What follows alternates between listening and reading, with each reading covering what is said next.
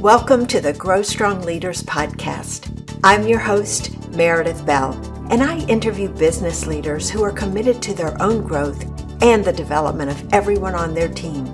If you enjoy my podcast, be sure to subscribe and rate it on your favorite podcast platform. Thank you for joining me today. I am your host, Meredith Bell. And those of you that listen to me often know that I just love bringing to you people who are focused on their own development and also really are concentrating on helping develop the people around them. And my guest today does both of those in spades. So I know you're going to enjoy our time together. And this kind of development is also the focus of my company, Grow Strong Leaders, where we have created tools and books to help people really develop and fulfill their full potential. And I'd encourage you to check out our offerings at growstrongleaders.com. So today I am very excited to have as my guest, Teresa Roach. Teresa, welcome to my show. Meredith, thank you. I am so humbled and honored to be here, and I'm looking forward to our conversation. Oh, so am I. And before we get started, I want to give a big shout out to our mutual friend and colleague, Sheree Aftahi, who introduced us. And I'm so grateful that she did. I have so enjoyed our conversations. And before we dive into the questions, I want to introduce you in a little bit more formal way to my listeners so they can appreciate who you are. Teresa is the leader of the human resources team for the city of Fort Collins in Colorado. And this is a position she thought about long before being asked to serve in this role. She has more than 30 years of experience working as an executive in various high-tech companies, helping them through the different stages of their organizational life cycles, from startups to acquisitions, mergers, and divestitures. Teresa has a deep passion for collaboration and learning because she's interested in how individuals and organizations develop the capability to interpret an evolving and complex environment in order to take effective action. And I love the guiding principles, the leadership principles that really direct Teresa's focus. And these are: be present, stay conscious, act compassionately. And she summarizes her leadership DNA in these words, which I relate to so much, Teresa. Love and integrity in action, taking care of the in-between to deliver results. So, Teresa, let's roll the time back a little bit and talk about how did you come to move into your current role as an HR executive? You know, Meredith, thank you for that question. And I get asked that a lot. Not as much as I used to when I moved from the private sector world to the public sector world.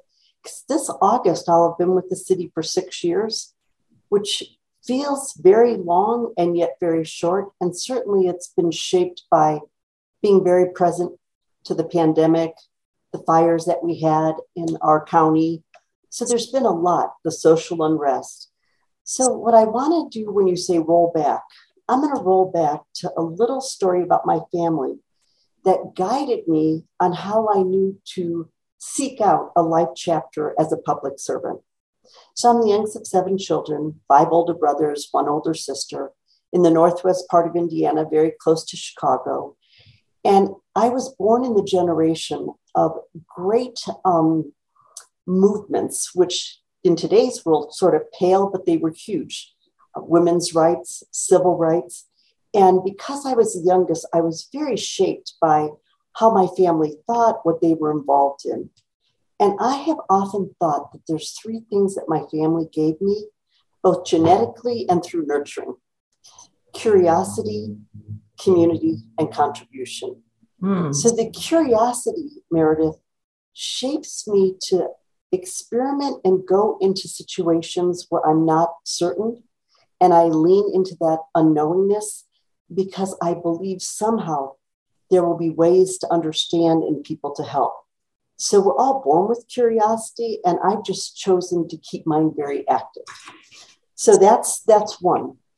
And my family, as I said, really instilled that. It's pretty amazing, but all 7 children graduated from college, and none of us had funding from our parents. So that's a pretty big testimony to just the spirit of keeping learning alive. The second that I mentioned was community. My family was very involved in the community, whether it was church, local government, schools, just movements that were happening. And so I grew up believing that we are connected. And I did the strength finders and found out that connectedness is actually my top strength. So I'm not kidding when I say it's genetic and nurturing. But I believe that we are always in an ecosystem, that we're in a community. And then because my father was a prisoner of war, World War II vet, he was in Stalag 17 for 13 months, just he and my mother saw that those of us that could, with whatever we had, need to contribute. And in our case, it was contribute to the betterment of those around us, of the planet. So those 3 C's really informed me. And I actually started thinking that I would become a public servant of some sort. And my education at the bachelor's and master's prepared me for that. And yet I had a wonderful manager in the second year of my master's program who said, I really think you should consider the private sector. And he said, there's only one company I think you should work for. And Meredith, talk about the unknown. I had no preparation, no understanding. So I turned my head and I went on a remarkable 30-year journey working for really magnificent companies, being with leaders that taught me and colleagues that gave me so much. When I took a break from Agilent Technologies, when it was splitting into 2 publicly traded companies, very successful, I had told the 2 leaders in my life at that time, when that split happens, I'm going to take a pause and transition. And that's a whole nother story we can talk about that I talked about. It was my liminal space. And I did things to scare myself by consulting with organizations that I had never met before, different sectors. But that hunger to go and serve a community more directly is why I turned my head back. And the city of Fort Collins had this opening. And what made me say Fort Collins specifically, I've lived here since 2001. HP had rehired me off campus, moved us here in Fort Collins, is I was in a program called Leadership Fort Collins. I was the oldest member in that class, where when I lived in Palo Alto, I was the youngest member in that class. And I opened my eyes to the brilliance of what the city as a platform, as an enabler does to help the lives of everyday people and our businesses do well. So to directly contribute in this role is why I chose it. And as I said, people would say, how could you do that? And my answer is always, how could I not? So it's a yearning that I wanted to fulfill. I don't know if it's my last life chapter, because I feel like there's so much more in me, but it's been an honor and a privilege to serve in this capacity. I know that's a long story, but it's one that's deep in my heart. Oh, yes. I love that you included all of those elements to it. And thinking about your current position, one of the things that I know you made the conscious decision to do was change your title. You didn't want to be the Chief Human Resource Officer.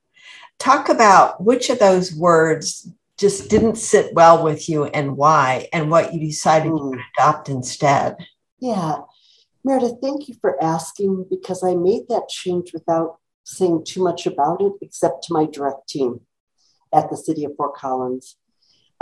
Where it happened was an awakening that I had in one of those aha moments where something happens and you feel like you can never unthink it again. We hired a remarkable woman, Claudia Menendez, to be the position title was Chief Diversity, Equity, and Inclusion Officer. That's what the position title was. And there was lots of feedback about that, but in the sectors, that's how it was known. I had her come and talk to my team. And in that conversation, I went to a website that she was telling us about.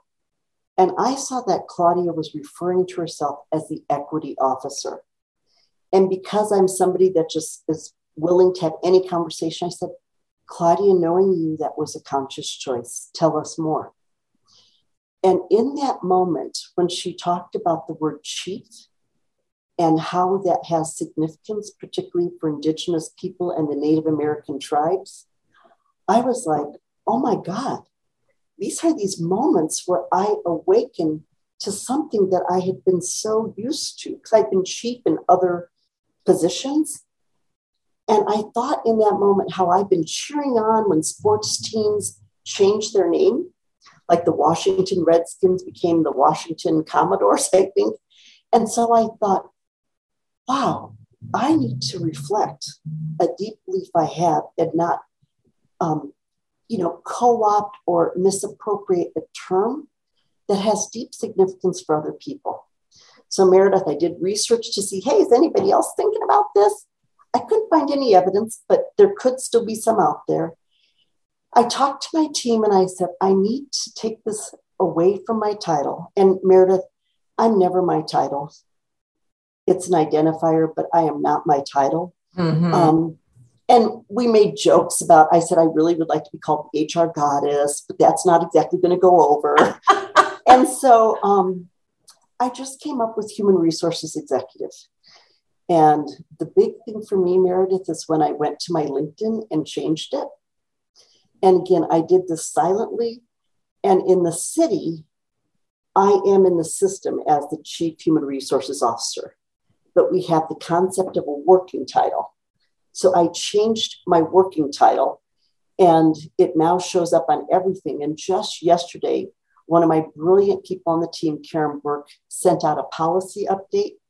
And it said, Chief Human Resources Officer in every instance, which is throughout this document, is now Human Resources Executive. And I thought, wow, I hope this becomes a conversation starter. So it's hard for me, Meredith, when you think about, you said my leadership DNA, it's an integrity issue for me.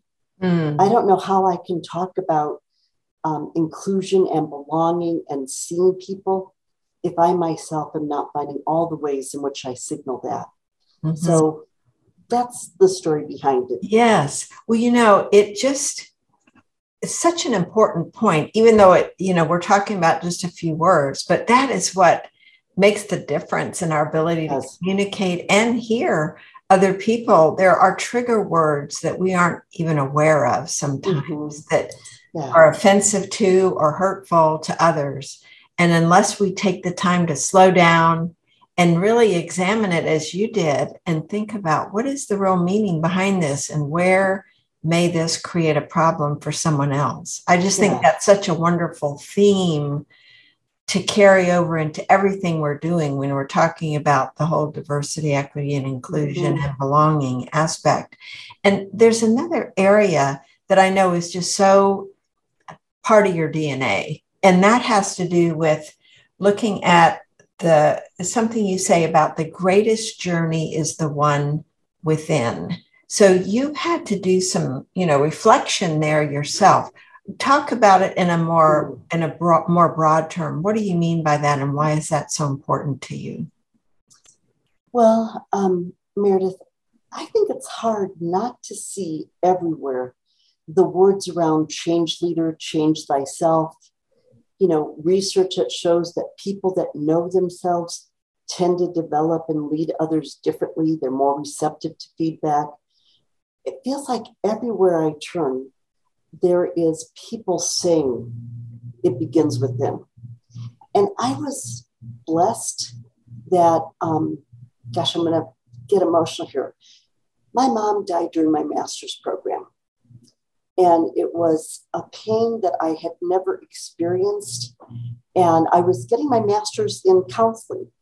And so interesting that I was in something that could help me process one of the greatest moments in my life of sorrow.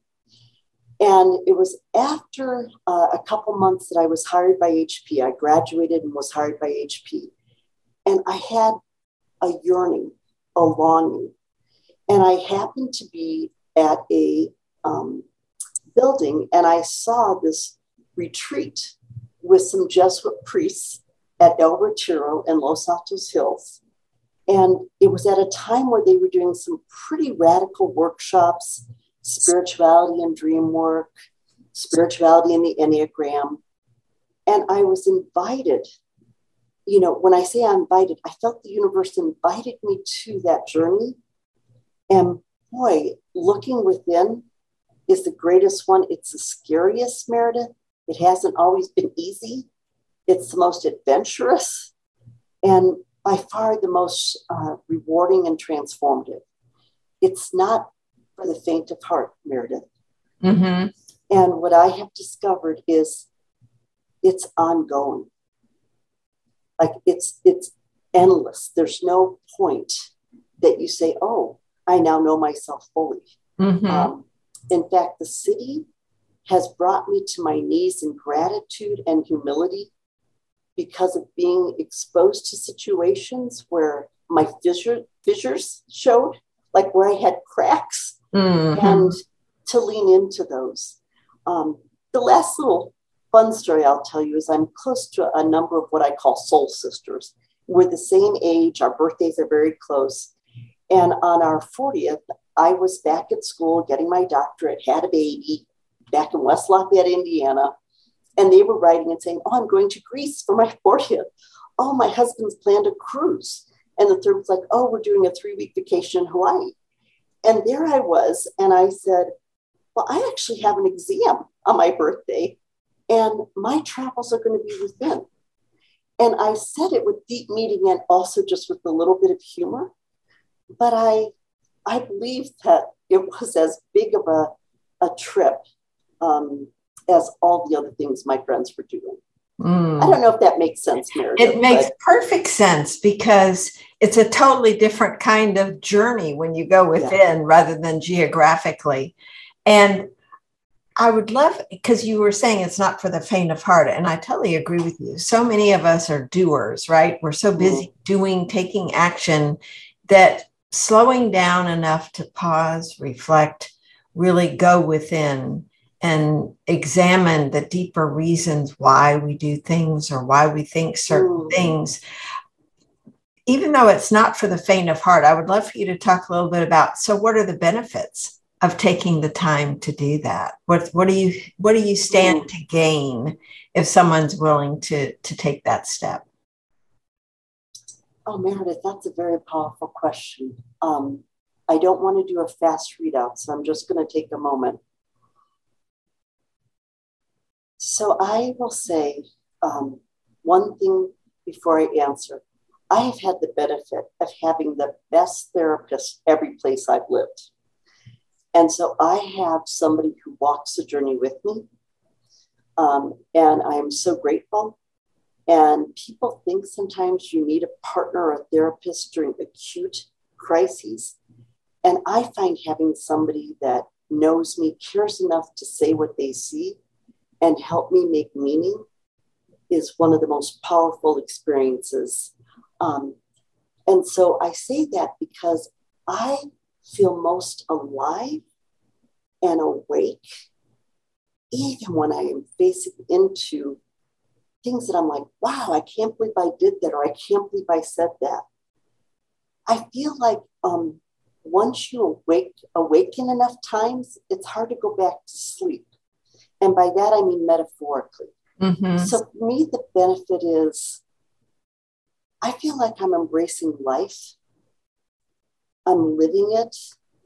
And without getting too deep here, it's a path of consciousness that I think is like the path of what some people call enlightenment, you know, where you start seeing things differently.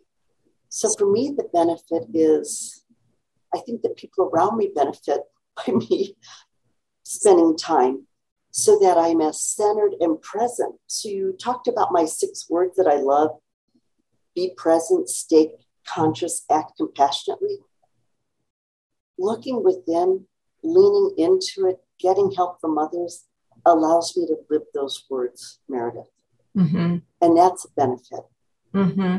That's beautifully said, Teresa. I love that. And as I'm listening to you talk, I'm thinking about people in leadership roles. And I would love for you to say, how has this impacted your leadership? Because as I think about the leaders who are listening to this, who are so many of them overwhelmed right now with so much that they have responsibility for, the idea of, what do you mean go within? And how does that have an impact on my day-to-day interaction with people? So talk a little bit about the benefit of going within in terms of how it then influences the way you connect with other people. Yeah, Meredith, I'm going to say three things. The first is what you just said. When leaders are like, oh my gosh, I've got so much to do. And Meredith, I don't meet anybody who's not leading in any sector, any size, that doesn't feel the overwhelm. Mm-hmm. And so if I can take a breath and I say there's no benefit in the overwhelm, going within, for example, when I get into that, oh my God, I got too much. If I pause and I say, oh, wait a minute, maybe I'm thinking things are mine to do and I'm thwarting other people's development because I'm not empowering or asking them to help or to take this on. Maybe I've got too much to do prevents me from seeing that others in my life that are not a city employee need me. So just being awake when you hear that chatter, I've got too much to do, allows you to make choice and respond instead of react. And I think leaders today, there is so much that can hijack you to react. And yet, I don't know that you get out of a tailspin. And so taking those few moments to go within and check yourself, like, why am I thinking I need to do this? Why am I feeling this way? I'll tell you, every time I do that, I see that there's things that no one asked me to do. Maybe it's not mine to do, or maybe other people want to step into it. So that's the first thing I would say, specific to when people say, I'm too busy. Mm-hmm. That should be an alarm to say, whoa, why am I believing that? What's true and what's not? Yes, that's great. The second thing I want to tell you is I have had wonderful experiences being with colleagues at a few organizations who chose to look at self-insight and take it seriously.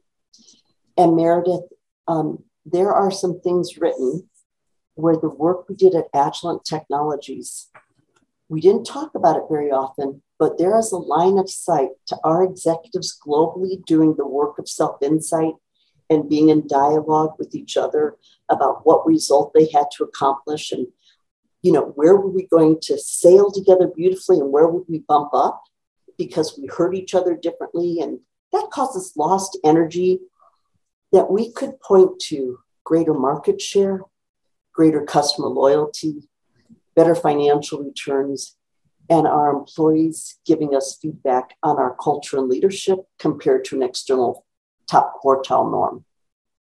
So I have evidence, if you need to talk in a business world, of how that work can lead to the things that we measure private sector companies by. And the third thing I was going to say is, now that I'm in the public sector, we don't measure by the same things.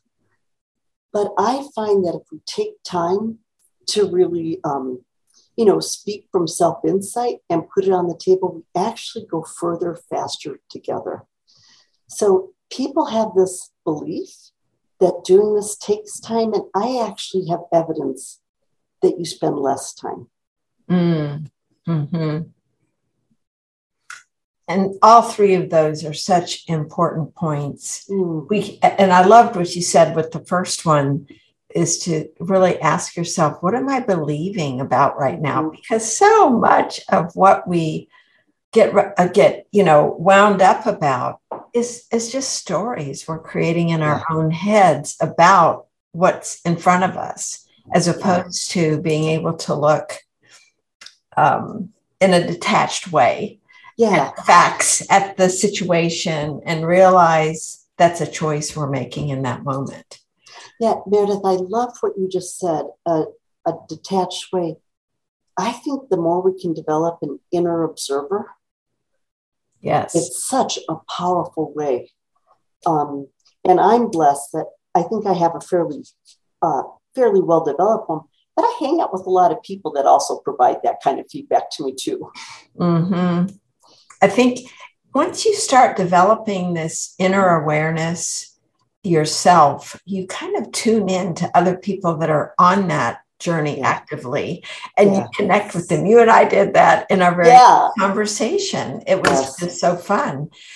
So I want to circle back, though, to something that I know is near and dear to your heart. You mentioned it just in passing, the Enneagram. Yeah. And that is an instrument that you have studied now for, is it 40 years? I know it's been decades that you've been really learning from that. And there are lots of different personality tests that people are familiar with, like Myers-Briggs and DISC, but you have chosen this one. And so I'd love for you to give an overview for my listeners that may not be familiar with it. And the spelling of it is ENNEAGRAM, Enneagram. Tell us what that is and why you felt that one stood out from the others. Yeah. So Meredith, I've had the good blessing of doing a lot of those assessments, and still will occasionally take ones that are, shared or presented for me to consider. I used to say I was assessment agnostic, but I don't say that anymore. I really do care that people develop self-insight and awareness that leads to emotional intelligence. Why I actively promote and invite people to consider the Enneagram is it is endless in the ability to use it as a GPS for understanding self and others. And my invitation to it was a very gentle one about how exploring my Enneagram pattern could help me to return to wholeness, because there is the belief that we possess all 9 points. Ennea means 9 points, and that we have all those 9 energies. We do have one that we're born with, that's our dominant. So even to this day, in my 41st year of studying it, I'm discovering new ways to understand not only my main pattern, but how I can access and shapeshift with integrity other parts of myself. So, Meredith, I want to pause because, as I told you when you and I spoke a little bit about this, I could babble about this for hours because it is such a powerful tool and journey and GPS map for me. This morning, I was with some executives from the city, and we were talking about how knowing our Enneagram pattern has helped us understand each other and to work together towards common good. So the Enneagram, a lot of times people take assessments and they say, oh, I'm a ENFJ, or I'm a DI or an ID. What I find about the Enneagram is it actually opens up and doesn't box you.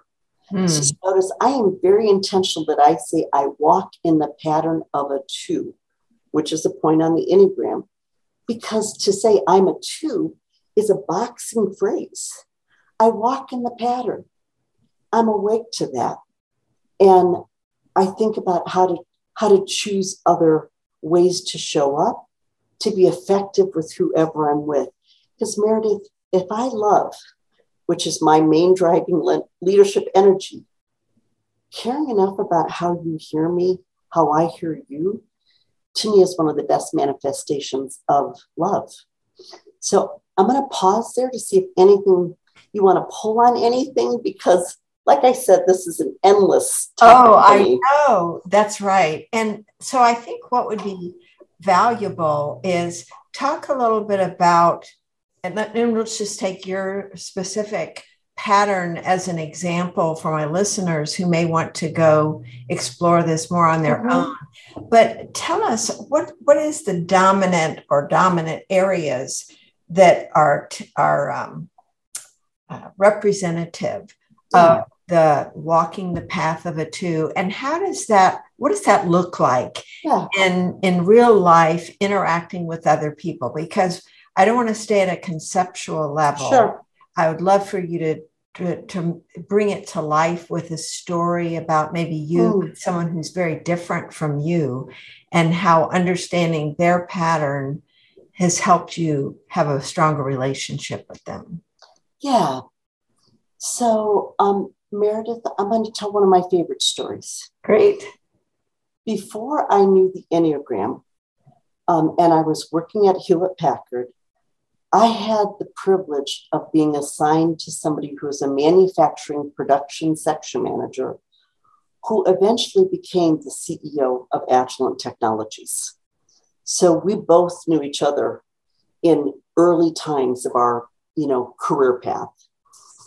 And this person, when they met me, when I came out for the interview from the college campus, everybody said, let's hire her. We don't completely understand her, but we think she's got something. And think about it. That was 1981. So the capacity for organizations to take risk and experiment was pretty high. He was the only person that said, what is she going to do? Spread rose petals in the production floor? So I knew he didn't really see me or appreciate me the way the others did. And the hiring manager said to me, Teresa, don't worry, you're not going to have to work with him. But then 3 weeks in, they said, Teresa, you are assigned to his area as being like a mini personnel manager. And Meredith, I remember walking down the hallway, my Farrah Fawcett hair, a suit on, and stilettos, which was totally not the way to dress in a manufacturing setting, but I was still young. And I sat down at his desk and I said, I know you don't think I know what I'm doing, and I want to tell you that you're right. However, I think that I'm a curious learner and I'm willing to learn and, show up. And I'm really afraid of you. That melted his heart. So why I'm telling you that story is years later when we worked together again, and I invited him to consider self-insight through the use of the Enneagram and some other assessment tools. We found out that he was a pattern of an 8. I'm a pattern of a 2. There's a link between those two. So 8s are in what's called the gut or body center. So action. I'm in the heart center, and then there's the head center. He saw that I could, forgive me for saying this, kick ass and get stuff done. I saw that he had a huge heart that people didn't always see because he had a different energy. So why I'm telling that story is unconsciously, he and I found a way to dance to get a lot of stuff done in a very short period of time. And then when we were together working in different capacity, the fact that we saw what each other brought and we could look at what others on the team were bringing was just a powerful catalyst and enabler for Agilent Technologies to be wildly successful. So about the pattern of the 2, friend, I feel needs, even if they're not expressed. And when I was younger, Meredith, I would become overwhelmed by other people's needs. And I would come home after working a long day and physically feel unwell. But I think, well, nothing really bad happened. So what's going on? I just took all that in. And by awakening to the fact that I was attuned to needs, and then pulling a question from my head center of, is this really mine to do? Before I moved to my powerful body action of 8 has been very, very energizing. So look at my adult child now. Because that love is so fierce, if there was ever anything happening, I would go to action to take care of them. I'll never forget walking them home from school when they were 8, and they said, I like when Daddy walks me home better. And I said, oh, really? Tell me more about that. And they said, he doesn't try to solve my problems for me. Meredith, think about it. That truth, so raw and beautiful, that's what everybody I'm around. If I rescue and they're not asking for it, I thwart their development and mine. So I'm going to pause, Meredith, because I have endless stories about this. Oh, but I hope through home and work. Yes. Well, the combination of stories there, really, Teresa, is so powerful because it illustrates everything you said earlier about going within and learning and becoming more aware. And as someone who also identifies as that pattern of two, I'm just sitting here going, oh my goodness, I've offended people before trying to be helpful when they didn't want it and assuming that it was a good thing to be of help to them with them not asking it. My husband, fortunately, is very open with me when he doesn't want my help. So we've been married now 40 years. And wow, congratulations. Thank you. So he's very comfortable saying, I don't need your help at this point. And it's helped me, just like with you, learning.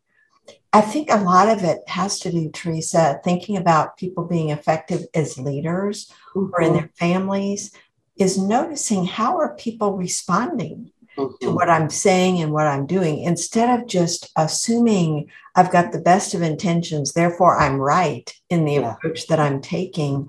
What you've illustrated with those stories is the importance of really paying attention, but also being honest. I love that you told this guy, I'm afraid of you, because when we are willing to own what it is we're really feeling, we make it safe for the other person to be honest with us in return. And so you've got the ability then to form a real honest dialogue and a relationship. So I love all these things that you have shared.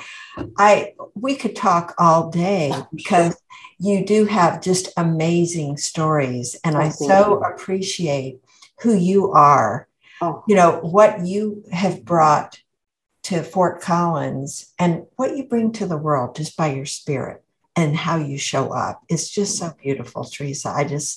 I love you. I love the impact you're having. I love your desire to go within. I think it's a great challenge for my listeners to think about how can they go more deeply within to better understand themselves. Because one of my big takeaways from our conversation is the more we come to understand who we are, what makes us tick, what drives us, the more we can be fully present with someone else. And that was one of your key points in, some of the things you've said earlier, is just being able to be available to others when we're not preoccupied with how are we coming across, but we've accepted who we are.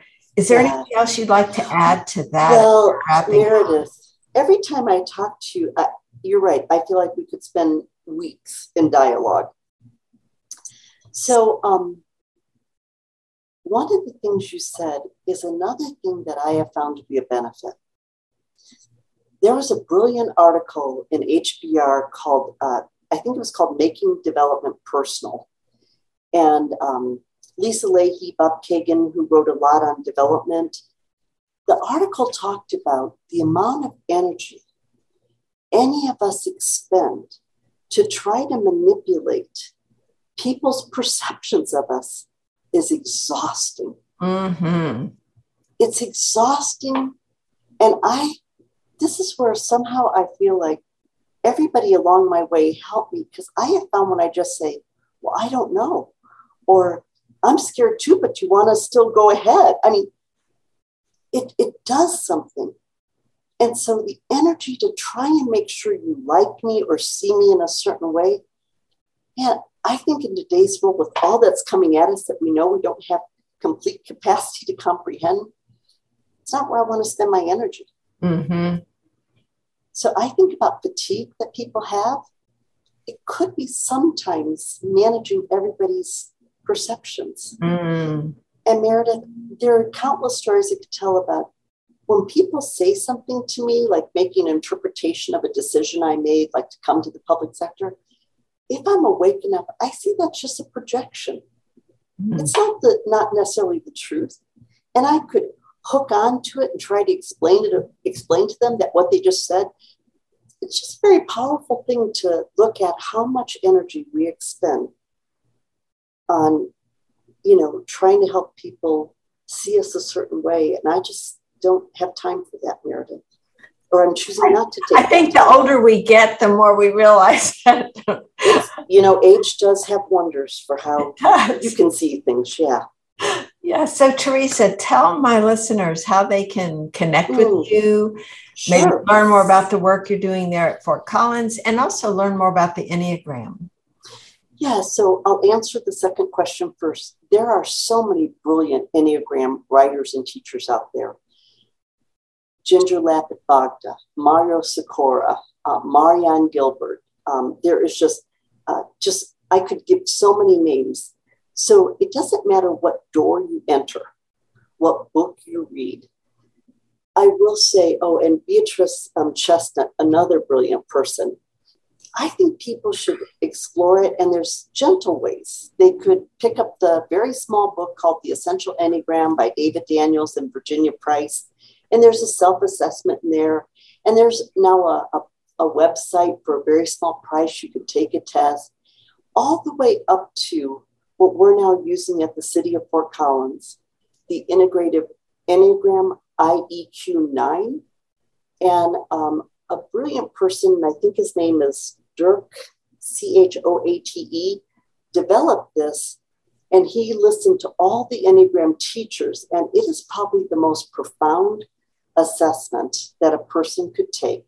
You get a 28-page report, and it gives you deep insight. And Meredith, I think I told you that when I first asked someone on my team to take it, they came in white-knuckled, white-faced, and said, too much, too soon. Because if you're not ready, the insight can be overwhelming. But the IEQ9 is on the end of the continuum if you want to go deep fast. So there are workshops, there's worldwide. In fact, Meredith, at Agilent, one of the things I loved is no matter what country the executives participated in this invitation for self-insight, the Enneagram transcends cultures, religions, language, gender, orientation, which is pretty powerful. So how to contact me? Well, I'm on LinkedIn under my name, Teresa Roach. My email is troach@fcgov.com. And my Twitter is @Teresa Roach, all lowercase. I don't tweet, but I do love reading tweets on Twitter as sound bites, just understand just different things. So I offer those, Meredith, as some ways to connect with me. Oh, that's great. And would you just repeat real quick the source for that 28-page report that you were referring to? Is there a specific website or just the name of it? So I think the website might be www.integrativeenneagram.com. But if you just put in doesn't even matter if you capitalize it, IEQ9. IEQ9? Did I say IE9 before? I'm not sure, but that's okay. IEQ9? Yeah, let me just. Okay. Oh my that's gosh, okay. I'll check that with you. That's later. Awful. I'll check that with you and get it on the show notes page. Yeah, thank you. I'm so sorry that interview goes live. That's fine. No problem. Teresa, thank you again. This has been such a delight, and I love all of the brilliant insights you shared. It's been a real gift having you with me and sharing you with my audience today. Well, Meredith, thank you. As I said, it was my honor. Thanks for tuning in to my podcast. Now head over to growstrongleaders.com and check out our 2 books, Connect with Your Team and Peer Coaching Made Simple. While you're there, download the free facilitator guide to find out how to implement our unique peer coaching system. Until next time, I'm Meredith Bell.